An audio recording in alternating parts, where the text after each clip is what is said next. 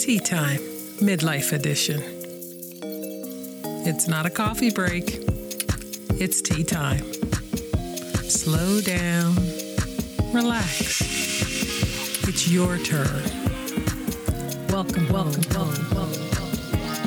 Turn the tea kettle on. Pick your favorite tea. Grab your favorite teacup. Let it steep. Add what you will. Find a cozy spot. It's tea time, Midlife Edition.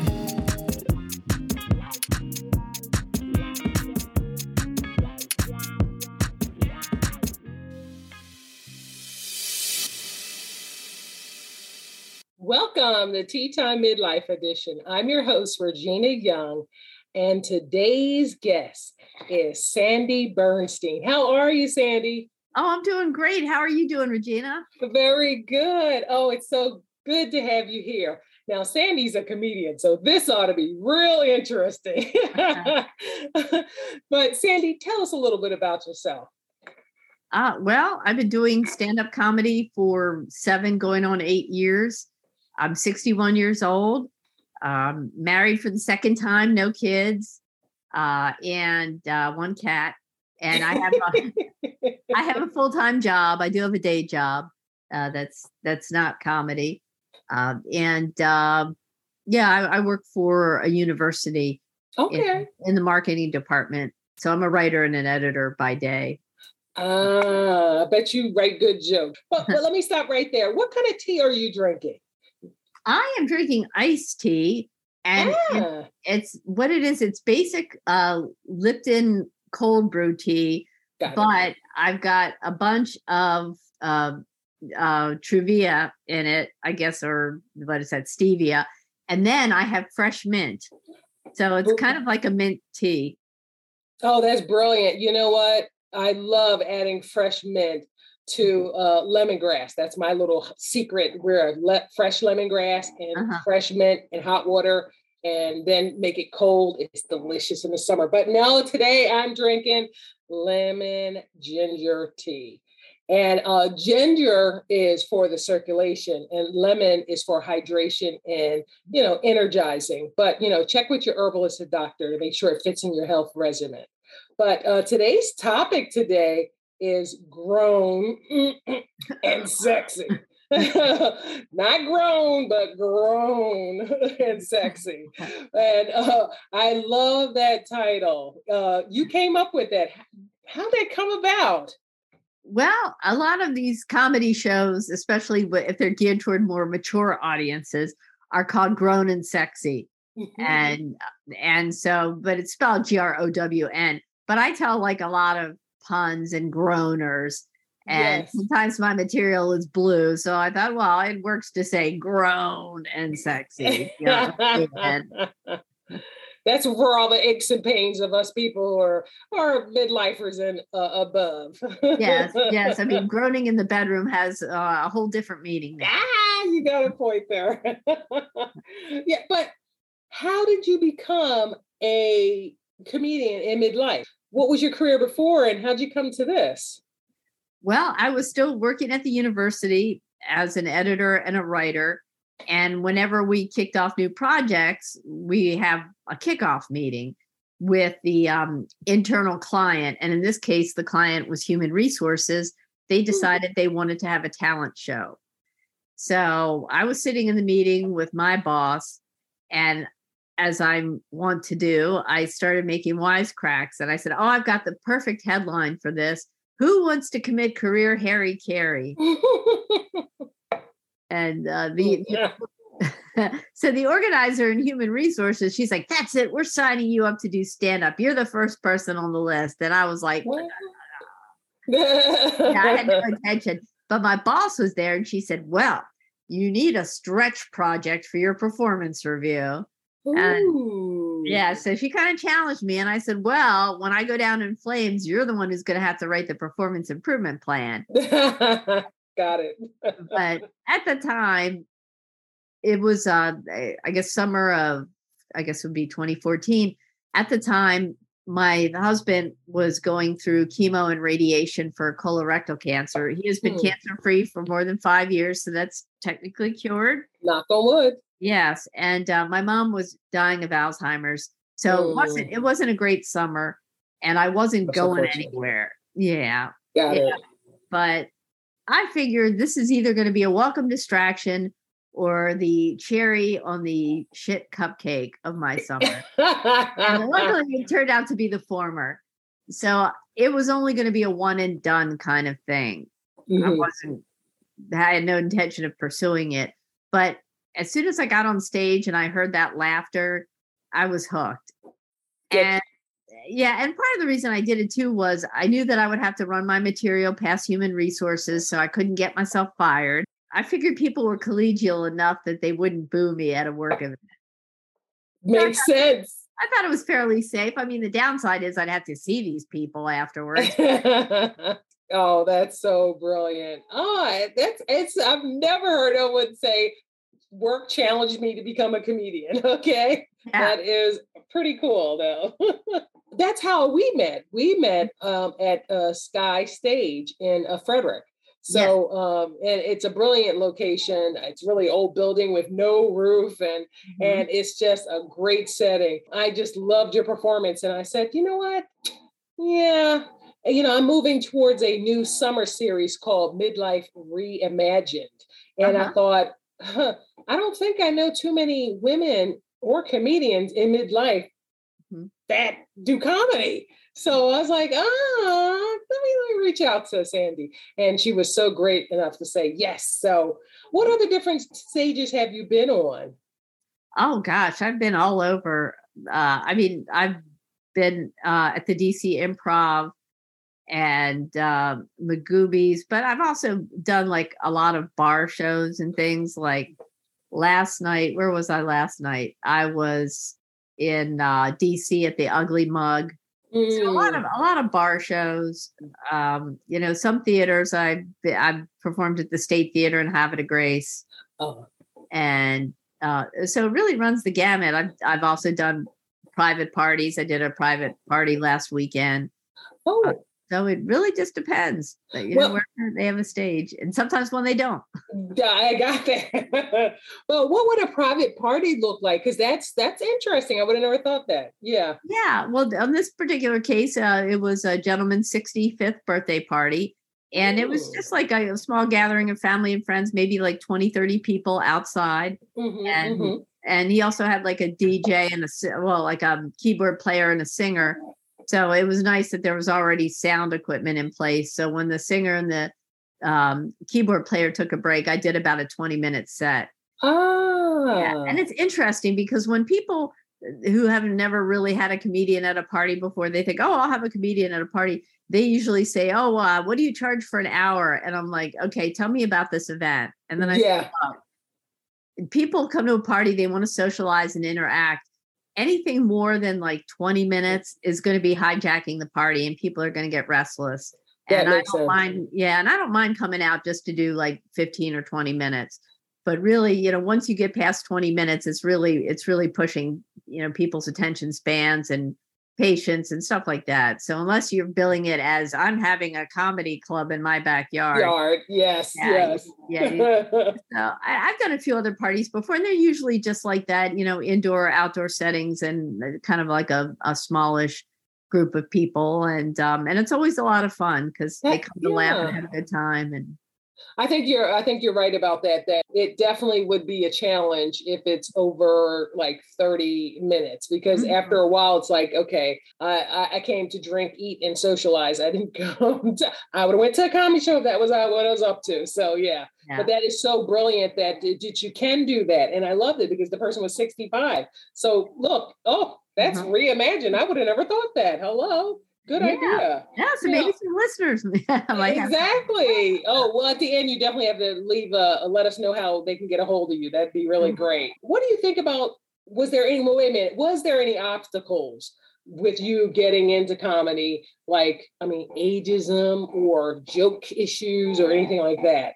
A little bit. I would say more ageism than sexism at this point in my life. Okay. But I'm starting to realize that while a lot of it is ageism, some of it has to do with the material and the delivery of the material. Because I think funny is funny. I really do. Although some, material resonates better with audiences our age than others. Yes. Like, for example, I have this whole bit about daylight saving time and how when we were kids, it was like only like, I don't know, from like the end of April through the beginning of September. Now there's been this daylight saving creep, and soon they're going to have it year round. And nobody under the age of 40 has any idea what I'm talking about. Yes, I can get that. No chance. No chance. Yeah. I mean, the way it works in my favor is sometimes at these shows that are being run by young men, they sort of almost see me as like, oh, would they want their mother out at midnight? So they'll put me up earlier and stuff because they don't want to stay out late at night by myself. But so there is some ageism. I'm not getting up there talking about Tinder and, and getting high and stuff like that. Yeah. But then again, some audiences find that refreshing. A lot of them do. Yeah. But, a lot of times I like to cry ageism, but I'm just trying to take a step back and say, well, maybe some of it has to do with the material and the way it's delivered, because the way I tell jokes is more, I guess, old school than the way young people. I sound so old now. Young people. Those young people. Yeah, so it's a different style, and but I would say there's some ageism, but once again, you're always going to run into something. Comedy is very subjective, and producers book people who they think are funny or who they think their audiences will think are funny, and everybody has a different idea of funny. Well, that part is true. What age did you start? You said it was 7 years ago, so you were like in midlife? Yeah, 54. Oh, okay. The math right. Yeah. Yeah. Okay. Do you think there is a harsher level of judgment in comedy right now? Because, if you look at all the comedians, everybody's getting a little squeamish a little bit. Yeah. I mean, just in terms of material and political correctness and, cancel culture. Yes. I've definitely noticed a shift, because even looking like I recorded I did like the talent show at work for like 4 years in a row. And looking back on the first year, some of those jokes I just couldn't tell now, even though they were safe in a work setting. It just like, it really depends. Like I sort of had this one routine that sort of started out where it's like, making a joke about how when I was a little kid, I thought people on those short buses with helmets were going to hockey practice. Well, a few years ago, there's no problem with that. But now people kind of like, that's like punching down. So I think people are a lot more sensitive about things like that. And I mean, and that's not always a bad thing. Yeah. I tend to stay away from like, very, political or religious content. But sometimes things that we used to sort of take for granted were funny and kind of safe to talk about really are not anymore. Yeah, I think that's the kind of a challenge. Do you think that's a good thing, or kind of a little bit-ish censoring what comedy always was, is about punching fun at, things that were, not necessarily, we would not say it, but in comedy or art, it can be said. Exactly. Yeah. I think it's a double-edged sword. Yeah. In a lot of cases, it's kind of sad that people feel like they're so limited. And also people live in fear of being like videotaped and having their old videos shown to the world, where something that would have been, kind of socially acceptable to say 5 years ago. Yeah. Now people wouldn't find it funny at all. Got it. Yeah. Did you always wanted to be a comedian? Because it came to you. Were you funny as a kid or not at all? I never would have thought I would have the guts to do it, honestly. I mean, I've always been fascinated by comedians. I've always loved comedians and comedy, but I never really envisioned myself doing it ever. Wow. I think that's the most exciting part, is because you're in midlife and you're still stretching yourself. How'd you learn your craft? Is there a school, or is there a class, or is there a book? What are we looking for? Well, there's a lot of different resources. I know for me, when I first started, I took a course at the DC Improv called 5 Minutes to Funny. That was taught by Chris Kosha, and a lot of all over the country, different comedy clubs have these things where basically you're in a small class and you develop 5 minutes of material, over the course of, say, 6 weeks. And you practice it in front of the rest of the class and you get input and you make adjustments. And then the graduation is a showcase. Oh. And so that's where, ours was on the main stage of the DC Improv. And of course, you're set up for success because it's everybody's family and friends and it's very supportive. And then beyond that, you just do a lot of open mics. There are a lot of very good comedy writing books out there. There's also online groups and things like I'm involved with a group called Hot Breath. And I know it's funny. It's sort of a riff on Fresh Air is what we originally named it. And it's run by a comedian out of Atlanta, Joel Byers. And every day, and there's a Facebook group called the Comedy Writers Writing Room by Hot Breath Pro. And so every day at 9:45, they drop a random word of the day, and you have 10 minutes to write a new joke or jokes. And then we vote on each other's jokes, and whoever gets the most likes gets a meme for joke of the day. And so that's a lot of fun. So I really learned how to write one-liners doing that. I mean, I've been doing comedy for like 5-6 years, and then the pandemic hit, and I discovered this whole thing started over the pandemic. Oh, good point. So I was able to connect with a lot of other comedians, comedy writers, like-minded people. And, he offers an online class, and I've done those types of things. I also have studied one-on-one with mentors throughout. I find that very helpful. My first mentor was someone named the Fat Doctor. And unfortunately, he passed away in January of 2020. Oh, wow. Oh, I'm so sorry to hear, but it sounds like he was a funny guy because obviously he led you down the path. What are some comedians that you look up to? Well, growing up, my parents, they played a lot of Lenny Bruce records. Now that's dating us. that is, isn't it, though? Yeah. and Richard Pryor. Oh, yeah. Grew up listening to Richard Pryor. But now I would say probably my favorite comedian right now is Miss Pat. And Tell me about Miss Pat. I'm not sure I know this one. Oh, she's very real. I discovered her. She was on Last Comic Standing, and she was a finalist. Okay. So she tours a lot, and every time I've seen her like 3 times in as many years.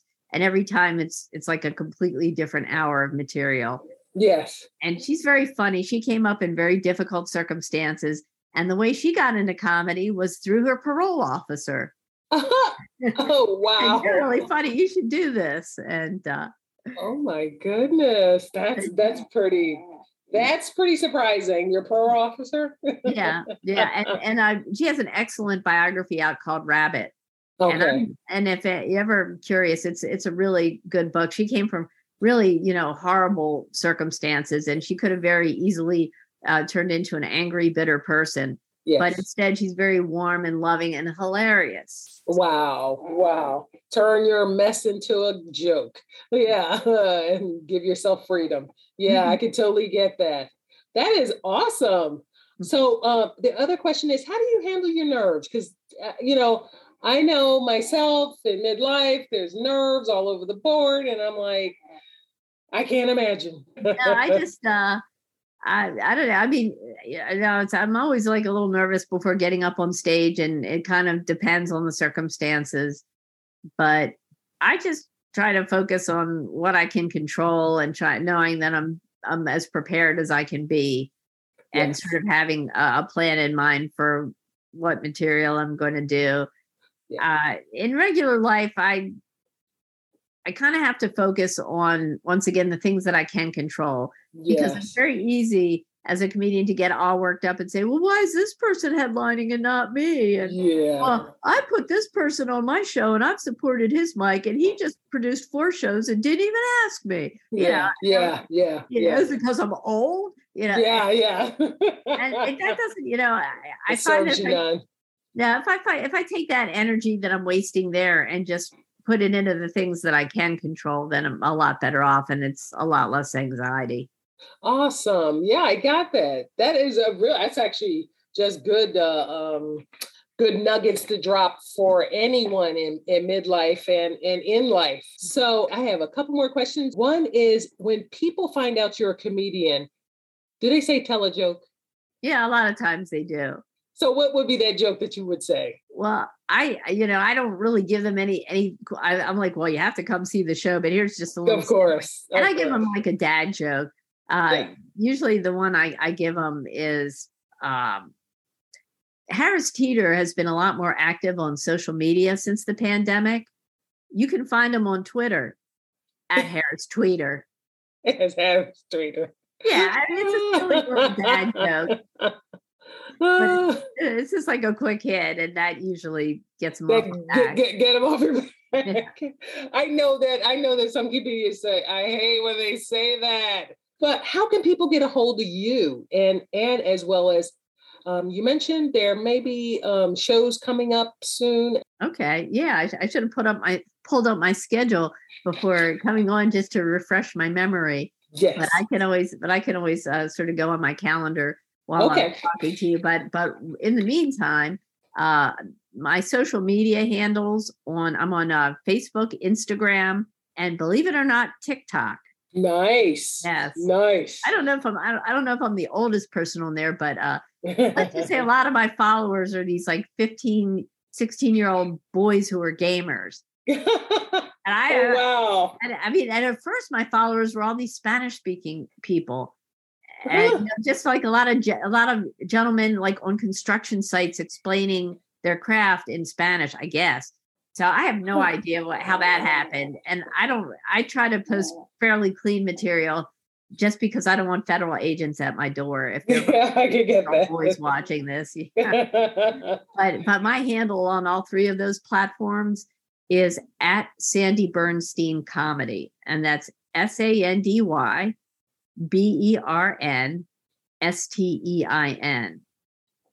And I also have a website, which is sandybernsteincomedy.com.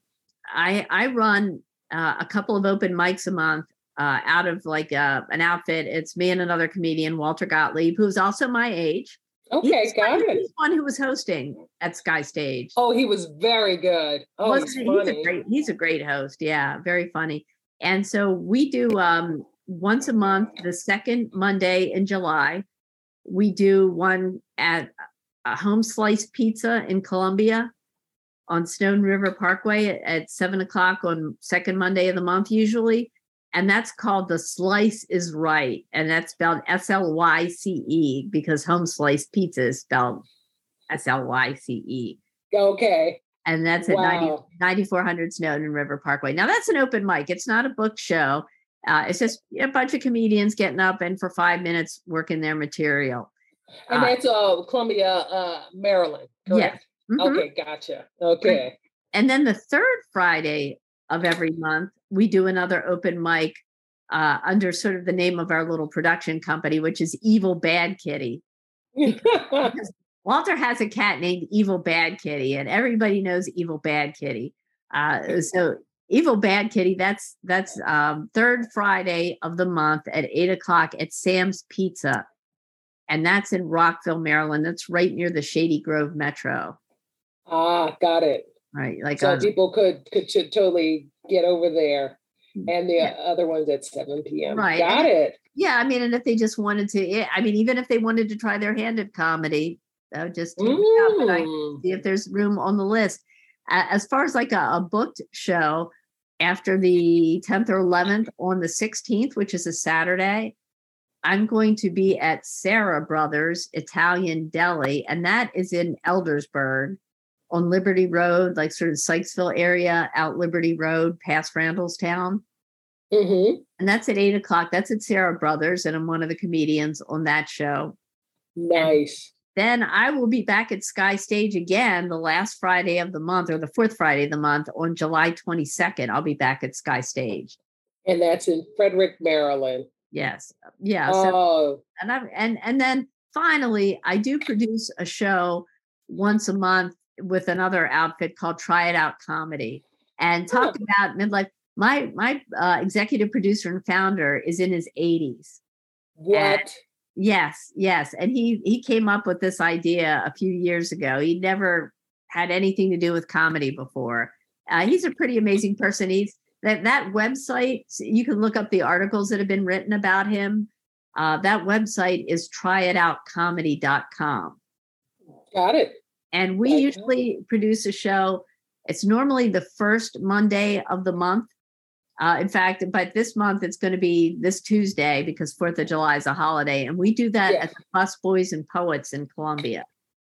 Is the Bus Boys or Plus? It's called Bus Boys and Poets. Okay, got it. And that's a small chain in the area that has a number of like bookstore cafes. They're very nice. And this is a dedicated upstairs. The whole upstairs is like a dedicated performance space where they can seat over 100 people. So there's a show on August 1st, and the headliner there is Robert Mack. And we have another, and I'm in charge of booking the comedians for that show. And so that show's on August 1st. Then the September show is like the Tuesday after Labor Day. I believe that's September 6th. Yeah. And then it goes back to the first Monday of every month, through the end of the year. And so we always, we try to have like a nationally touring headliner and then some up and coming comedians from the area. Wow. It sounds like you guys are giving options or chances or opportunities for people to come to try their hand at, comedy. Now, I'm not sure I'm the one, but I love the ideal of in midlife trying different things. So I just thank you, Sandy. And I really appreciate you being a woman out there, keeping it real. This has been Tea Time Midlife Edition. Cheers. It's Tea Time Midlife Edition.